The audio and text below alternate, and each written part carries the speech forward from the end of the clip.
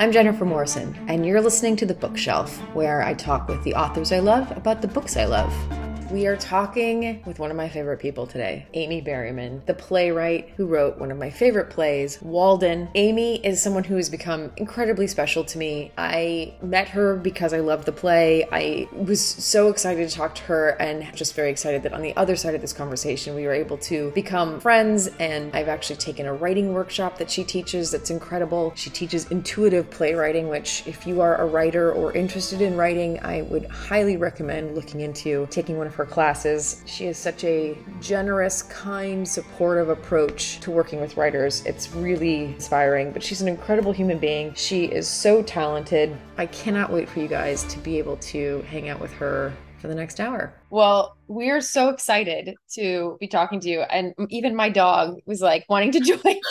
She probably doesn't want to sit on my lap. And she was like, "It's Amy Berryman. I want to be on your lap."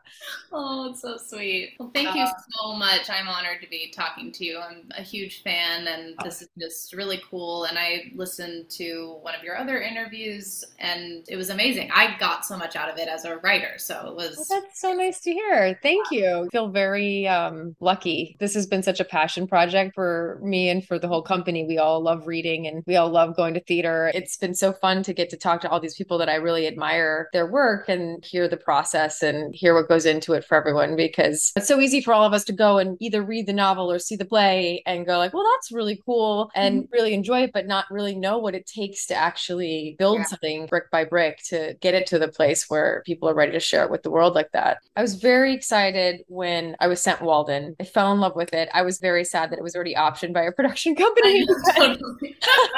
I was like, this is a great movie. Thank you. But I'm going to start by just saying, like, excuse some of my ignorance in terms of just not knowing how often it's been performed. So let me just dig in a little bit there. Has this had a workshop production? Has this been put up in New York or somewhere else? What's sort of the history of the project right now? Oh my goodness. Well, it's quite a story. It's had quite a little journey so far. I started writing it in 2016. I started as an actor and then moved towards writing because I'm just such a go-getter, need to have things to do kind of person. And as an actor, I was just a little sick of waiting around for things, and then also found that I really had a lot to say. And so Walden was my second full-length play and was writing it in 2016.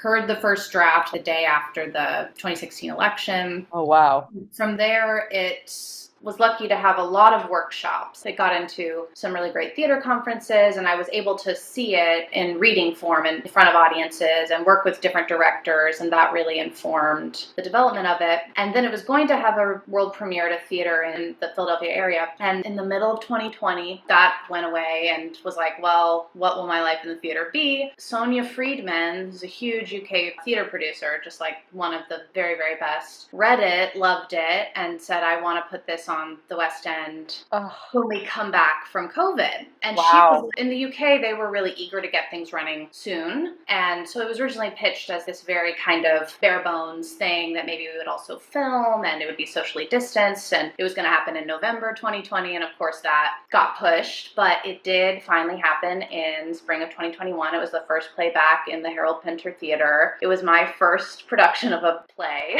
And it was with legendary theater director Ian Rickson, incredible cast, Gemma Arterton, Lydia Wilson, Painty Balogun. It was a very huge artistic moment in my life. It just was such an incredible experience, and also was just such a magical thing to happen in the middle of such a challenging time. Very intense. It was a lot. It was a very intense time. Yeah. From there, it actually had a regional production in Hartford, Connecticut at TheaterWorks Hartford, directed by Mayan Tios, a great theater director as well, and it was an outdoor production. And the design was incredible. They built this cabin on this piece of land near the theater, and the audience had to walk 1,000 steps from the parking lot to where they were going to sit. And the actors had mics and the audience had headphones, so it was very intimate. It wasn't dark or anything. So it was just a really beautiful production as well. And hopefully from there, there's going to be more. Yeah, it had its premiere on the West End, which was an absolutely wild magic thing that happened. Congratulations. That is just amazing, Ew. especially after the whole roller coaster of when it was No. coming to fruition with the pandemic and everything. That's just incredible. It doesn't surprise me at all. You know, you said earlier you tipped into writing, realizing you had a lot to say. Was there a seed idea that kind of sparked these Yeah. characters and this story? Yeah. Some of it was climate anxiety on my part and thinking like, so what are we going to do when it's too late to do anything? What's going to happen when we're past that point? At that point, I didn't know very much. I hadn't done a ton of research, but I was just really curious. Like, will we literally have to go to other planets and see if we can build something new there? Like, is that what's going to happen? And so I'd originally conceived of the EAs almost as like the more science denying people, or sort of a more conservative group of folks, and that science at this point says like, well, all of y'all should have gotten on board. We have to go find somewhere else. Sure. And then the more research I did, the more I was like, oh no, I'm definitely an Earth advocate. I think we should save this planet. You know, I suddenly became an EA. So it was actually really interesting as the politics developed of the play, like my mind changed in the research. That's so cool. I mean, I Yeah. think I feel that as a reader, or I guess as an audience of it. It's like I was trying to explain this to friends of mine, and I said, I wouldn't be able to tell you the politics of the writer because I felt like you did such a great job of showing that all the different sides have really fair points. It's so easy to try to delineate things into these categories, but really nothing falls into easy categories. There's like good and bad in all the quote unquote categories, right? And so it's such a tricky line to walk. It really exists in Walden where, you know, you find yourself starting to agree with Cassie about all the NASA stuff. And then you're like, no, but now I sort of agree about all of the EA stuff. And then you're like, oh my God, I wouldn't want to be still and caught between both, you know? Yes, totally. What is your research process like to be able to get to a place like that? Do you just sit in the library for hours? Is it going down rabbit holes online or? Well, yeah, there's definitely so much to research online. I was able early on in the process to speak with someone who was an astronaut candidate in France, who was a botanist, who's doing some of the stuff that Cassie did. So that was actually really helpful. But as far as going down a rabbit hole of space colonization, at the time, it was strange. Right before I went to London was when we were putting a rover on Mars and billionaires were starting to go to space. All this stuff was kind of coming true in this play that I was, oh my God, this is really interesting. So there's definitely a lot that I felt I learned reading different arguments as to where should we be putting our money? Should we be putting it into space exploration or investing in somewhere else, or should we be putting that here? So I love NASA and space exploration. Like, I'm really interested in all of that. And I'm also really invested in the climate movement, and also learned a lot in the rehearsal process in London. We also got to speak with Dr. Peggy Whitson, who's an incredible astronaut. We got to speak with her on Zoom. There was a lot of research that helped both develop the different points of view in the play, but also gave it more nuance as it got closer and closer to production. The sisters, I am a sister, but I have a brother. I grew up in a family of artists. My dad is a jack of all trades, writer, director, musician, incredible artist, and my brother is an incredible singer. And I also wanted to be an actor and also sang. I felt like so devoted to the art form, and my brother was so good at it. Growing up, there was that tension within me, and now my brother and I are great and kind of on totally different paths. But I was really thinking about that question of, am I going to get to live the artist life I want to live? Should I keep going as an actor? You know, there were all those questions in there as well as I was writing it. It's a very instinctual piece, I guess. Like, there's a lot in there that I didn't even realize was in there until I started the rehearsal process, because with this incredible director, Ian Rickson, there's no stone unturned. And then you start to see like, oh my God, that's also in this play. I did not mean to even put that in there, but subconsciously it's in there. So it was a really cool process. That's fascinating. I was curious because your stage directions are so wonderful. They're so additive to the reading experience. I feel like it really lets you imagine all of the interactions. It felt almost more like reading a screenplay. It's like the world gets so visually set up. And I was curious about your process with stage directions. Like, how much of that is stuff that was really loaded in there from you, and where was the blend in terms of once you started to see it on its feet? Were there things that shifted once you saw it that you felt like, oh, now this should live with the play, or the silences that are built in, or so Right. how much of that was you imagining it one way and how much of it was the actors and the director of the production sort of started to shape it? If anything, once we started rehearsing it, stage direction started going away. Mm, Because I felt I learned and was taught through that process how much I can trust the actors and the director with it, and to just let the actor decide the way they want to say that line. That maybe I don't necessarily need every single direction to each actor to let them know how to act it, that they will get to make those choices for themselves. But things like where I put beat or silence, like those are pretty important to me. yeah. So I kept those in because I think it really helps with the rhythm of the awkwardness between the characters, of the tension, the humor. Yeah. So a lot of that I think was sort of instinctual. I mean, there were a lot of changes seeing it on its feet for sure, like Sure. little cuts here and there or new speech for someone. But I think a lot of it was just paring it away so that it can be more and more kind of a collaboration between all of us as artists and not just Yeah. me directing it on the page, you know? Yeah, the words are very economical. It Yeah. feels so real. Like everybody feels like a real person and everybody has such a clear voice. But I was really struck by how economical it was. Not a wasted word. Is that part of your process? Does it start more like stream of consciousness and kind of gets pared back and pared back and pared back? Or is that kind of how you think, is just with an efficiency of words? Great question. For instance, the play used to begin with two speeches, one from Cassie and one from Stella, that we're just hearing, Hmm. like in darkness. And it was sort of them speaking to each other in a way, but it was also their inner life. And it had been there for a long time. And I was just like, I'll just keep going with this. I kind of liked them, but I also thought this is just the only way I really knew how to begin this play. And Hmm. Ian, the director of the West End production, encouraged me to just, maybe we don't need that, because I think we're going to learn these things. We're going to learn about these women further along we go in the play. Like, let's Yeah. just confidently begin in the middle of Stella in the cabin. You know, like, let's just start there. But I do think my brain does think economically for sure. I'm interested in putting words on the page. Sometimes that almost look like poetry at times because the line breaks. And it's not necessarily that the actor has to slow down there, but it's just sort of the thought process, you know, it's breaking up the thought. I don't know. It's again sort of an instinctual thing, I think. Yeah, no, it's really beautiful to read because of that, because I'm also an actor. I'm Right. imagining all of the words feel like there's that connection to it. Did you feel like your years of experience as an actor really play into how you approach writing? I definitely think so, because I'm definitely very character based in the work, or that's kind of my way in, and I feel often emotionally connected to them. Like, I think that it definitely influences also how I hear dialogue, I guess, or just Mhm. I feel very attuned to the way people talk. And as I'm writing, I can hear the voices more than even see visually things happening, I guess. So I'm hearing the different ways that the different characters speak. But I do think that actors inherently tend to be pretty good writers in a lot of ways. I think they inherently know story because they've spent so long putting themselves in it and through these journeys. You know, they know when a piece has a great arc for a character. I think it's a great place. I actually don't fully understand how other playwrights who aren't actors do it, but kudos to them. Yeah, exactly.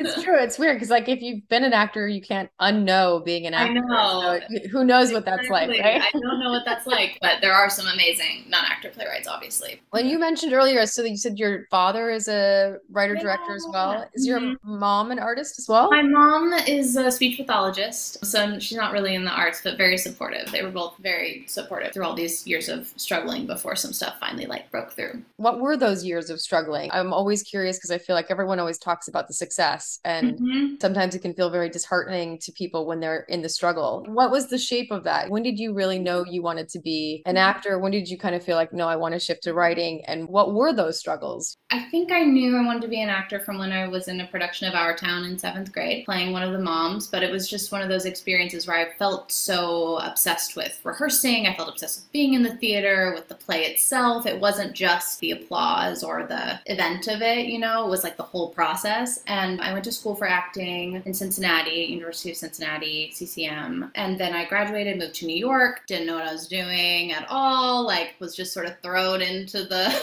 ocean of New York City and worked in restaurants for 10 years, sort of made my way through that world, which was an 10 interesting years is a long time to be a long time in restaurants. Yeah, exactly. And I started writing after I was cast in a play in the Humana Festival, which is this great theater festival, RIP. I think it no longer exists post-pandemic. It's a festival where there's like 5 or 6 different plays being done at once, and all of New York would come and see it. Like, it was a very cool and amazing festival, and got to be around a lot of playwrights, sort of got steeped in that new play development process and was interested, and also was super depressed after that amazing job, and put myself in a playwriting class and just didn't really look back. It just felt like something was clicking. And it also felt like as I wrote, finished my first play, started working on another one, it just felt like doors opened so easily, whereas acting had felt like such a fight the whole way. And there were some doors opening. Writing was just such a clearer path, and it was making me so much happier. So that's a good sign.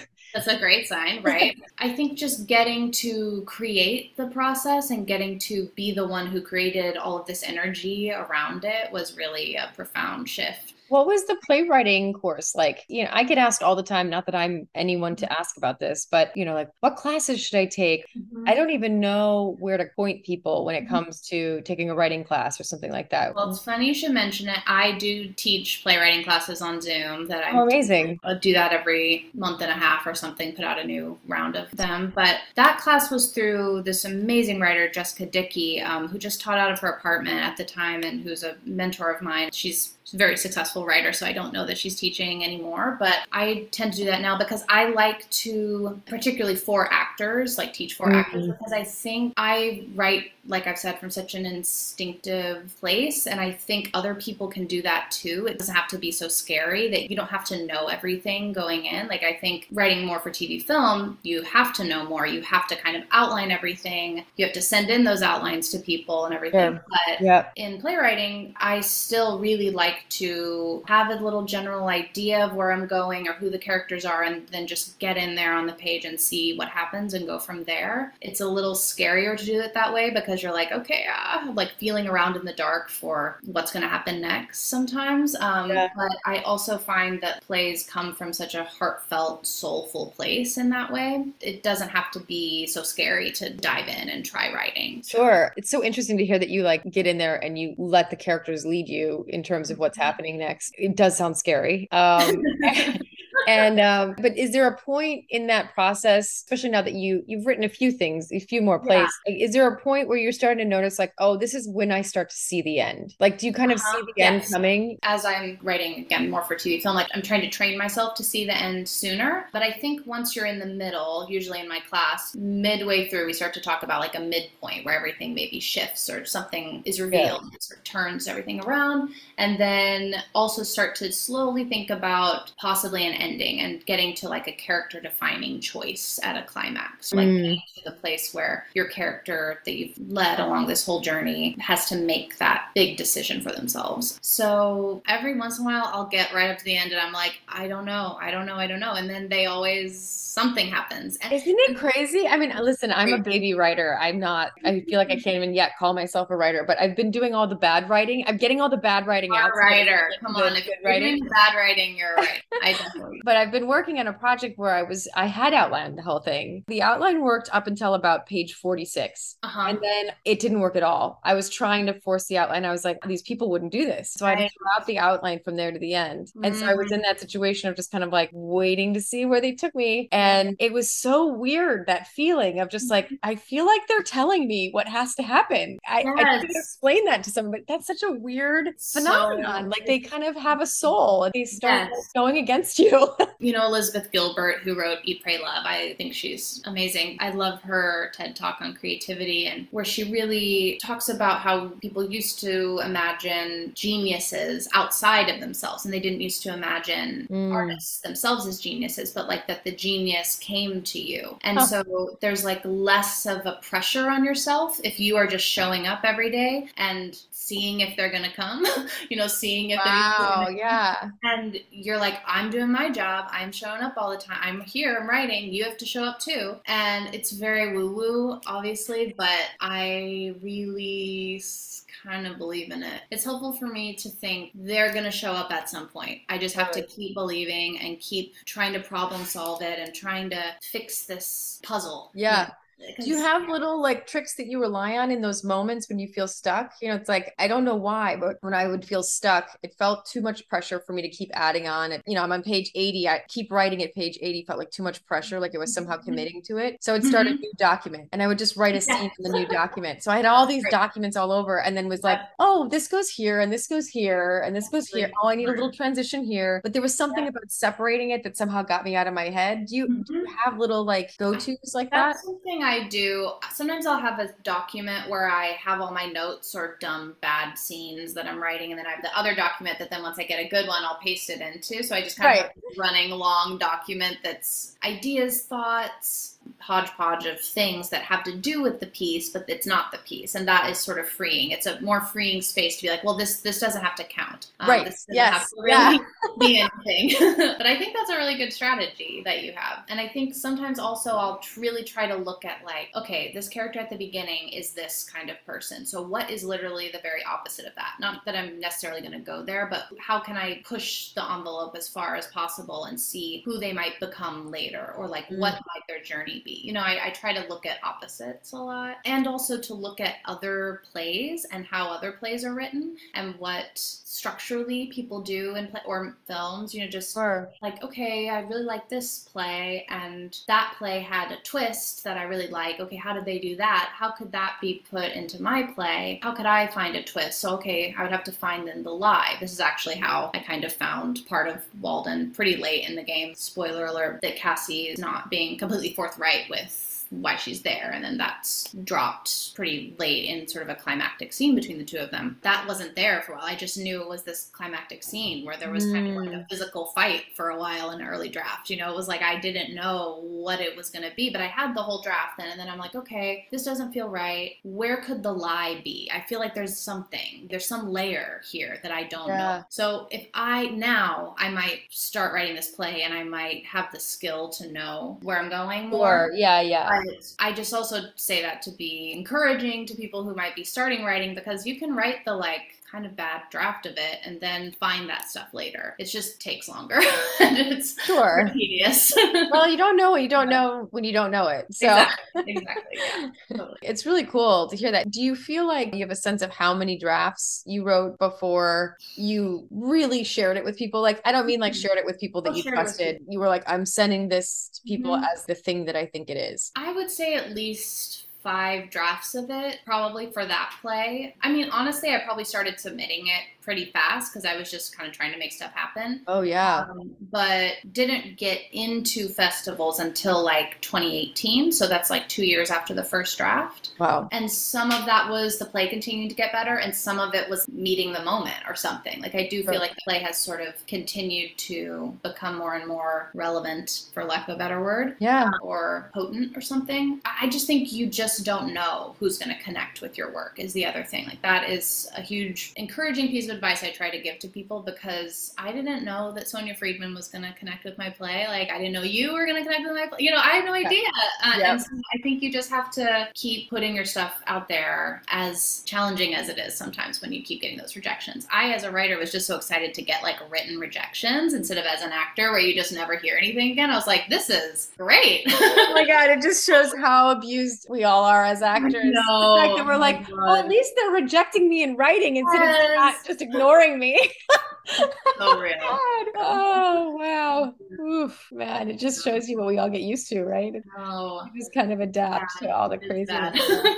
So Yep. crazy. I've spoken to a lot of novelists now, Mhm. and it's very different for them because pretty early on, they have an editor that becomes kind of Right. their partner in crime of like helping guide some of the story or trim things back or rearrange things. Do you have those sort of trustworthy people? Are those your agents? Are those friends? Are they your mentor? Do you have that sort of circle of people to do that with? I have definitely some trusted readers of early drafts or people that I might want to put in a room where I'm hearing a first draft that's just Mm, for me. I definitely have those people, and then agents, managers at this point are very helpful, but I didn't have that for a long time. But directors are also such helpful cohorts in making the play. To get to sit on Zoom before getting to London with Ian Rickson for many hours was wow. just, I mean, masterclass in storytelling and so generous and so helpful. So I think in the play development process, the director can, and actors honestly, can be helpful in showing you, what's there and what's not there, or what's still lacking, what's working, what's not working. But yeah, I'm jealous of that about novelists. That sounds really great. No, I was like, I feel like I wish every career had that. We Yeah. all had an assigned person to help us work through it. It's so helpful to have that outside perspective that's really just looking out for the piece and can be a little more removed from it. Right. And they haven't gone through every version of it in your head. You're living with all the versions that ever existed and all the possibilities that you never even put on the page. And that's Mm-hmm. a lot to have bouncing around in there. Whereas, like, Yeah. they're just reading what's on the page and responding to exactly what's on the page, which I think is Right. also such a helpful, just Right. probably a similar position for a director to be in with you in Right. that situation. It's really interesting in rehearsal because you do table work where you Mhm. spend all this time really just talking through it. And this is something that doesn't happen with television or film usually, but it's a big part of the rehearsal process play. And as an actor, I love table work. I love that time. I love hearing how everyone's thinking about it. I feel like it gives you all these shared memories with Exactly. everyone. I don't just know where I'm approaching it from, but I know where, every other actor is approaching it from and their thought process because we've all sort of Mhm. spoken it out around the table. And I think there's just such a wonderful history that you create with all those people and a history that feels relevant to the play. What's table work like for a writer? I mean, is that terrifying to be like, okay, they're all going to pick it apart? I also think it's fun.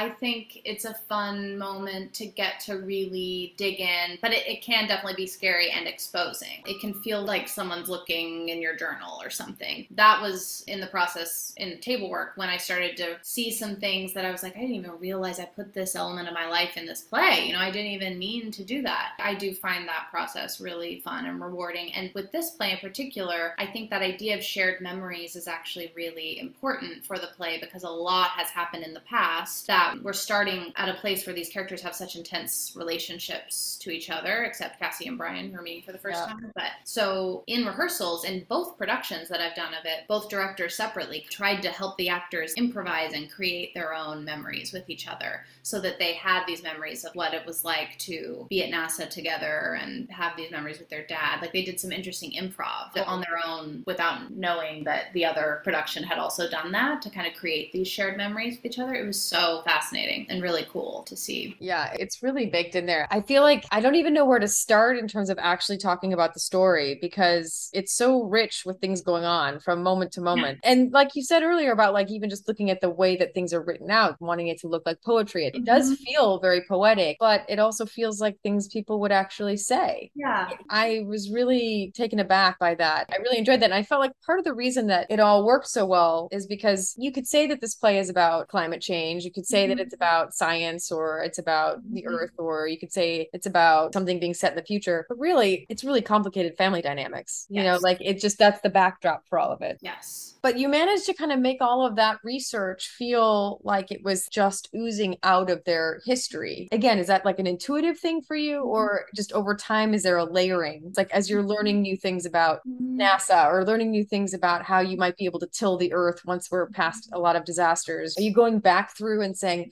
oh, this might be where they talk about their feet hurting if they were in space Yeah. for too long. And then, oh God, if the cork trees all were Mm-hmm. extinct, is that stuff that sort of inspires the initial writing, or does that feel like it kind of starts to get layered in over time? So I think it's definitely a combination of both. I think some of that first scene with the three of them, feet hurting, cork stuff, that all is like pretty close to a first draft, or like that is sort of just what came out in a weird way. I had done a little bit of research about NASA astronauts and what happens to them. It was also very inspired by like the Kelly twins experiment, Scott Kelly and Mark Kelly. Oh. Mark Kelly is our senator in Arizona, but his twin brother, they both have gone to space, but his twin brother, Scott, I think I'm getting Mark and Scott correct, was in space for a year. And then they reviewed their DNA, these two identical twin brothers, and Scott's DNA had changed after being in space. Yeah. Whoa. So that was all really interesting information for them as they think about putting humans in space long term, or what the effects that's going to have on the body. So that was partially what inspired this twin idea and the twin experiment and putting one against the other and all of that. But I think I am a big fan of writing the kind of bad version first and then layering back in once I know more about like, okay, this is the kind of work Cassie's doing. How can I figure out, how would you terraform a planet? You know, I'm like sitting here like watching YouTube videos and listening to podcasts about terraforming and how could you do this? But I actually found this video of some woman doing some experiment in like Greenland or something using tardigrades, this water bears, these like teeny tiny microscopic organisms, but they can survive in space and survive coming back down to Earth, and they're sort of indestructible. Just kind of putting those details in. I think Ian said like, I wonder if the word tardigrade has ever been said on the West End. Probably not.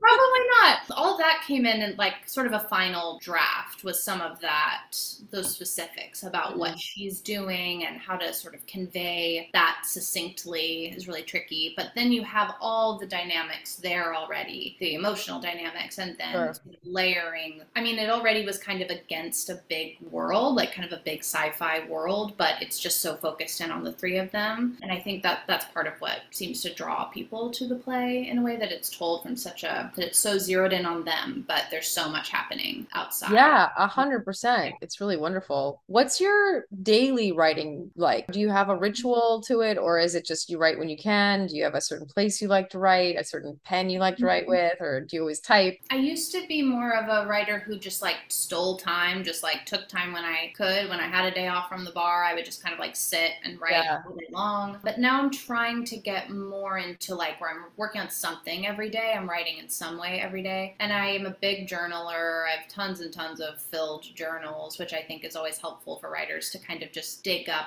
the soil there, that see what's happening and what's going on in you. So I try to trick myself into writing. Usually I'm either like, okay, I'll just write for like 25 minutes, or I'll write for 10 minutes, and then I'll kind of get into it and just keep going. Or I'm like, I'll just transfer what I've handwritten onto the computer. You know, like that'll be writing. So I try to do that because sometimes I think just getting there and getting in the zone and getting enough space from everyday life and the tasks you have to do, people in your life, just to get blinders on and get in that space, I think can be a challenge for sure. Yeah, it's tricky. Even when I'm setting aside time, there's always something that comes up that's urgent that threatens that space of time. And you're like, oh no, there can't be another urgent matter today. Like I have to just do it. Time is flying by here. So I'm going to actually get into my question I like to ask last, which is, what is the best advice you've ever been given? And it doesn't have to be about writing. It's just the greatest piece of advice that you feel like you've been given. One is like very recent, and so it's just the one that's on my mind.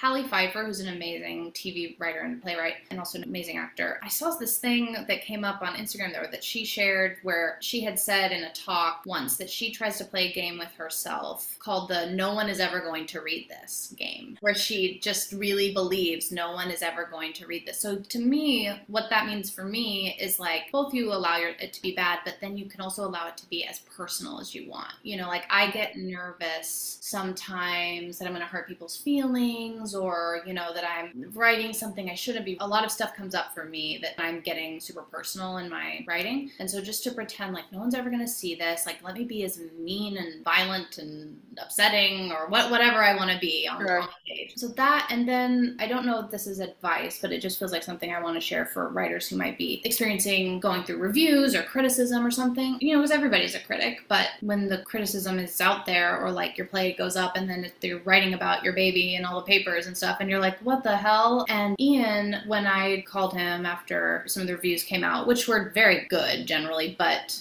there are some things that just, any little thing, you're like, oh God. And I just didn't have a process because it was my first time, a very intense thing. But he said about critics, he said, they are the bird watchers, but we are the birds and we get to fly. And I just thought that was so beautiful because it's like, right, we are here to do the thing. We are here to do the thing, to fly, and everybody else gets to watch and have their thought, but they don't know what it is to be in it and like make this thing. And that's why we're really making it. We're not making it for these other people who are gonna say things about making it for the journey of making it. Yeah. Exactly. Wow, that's beautiful. Yeah. That's really beautiful. It's like, oh my God. He sounds amazing.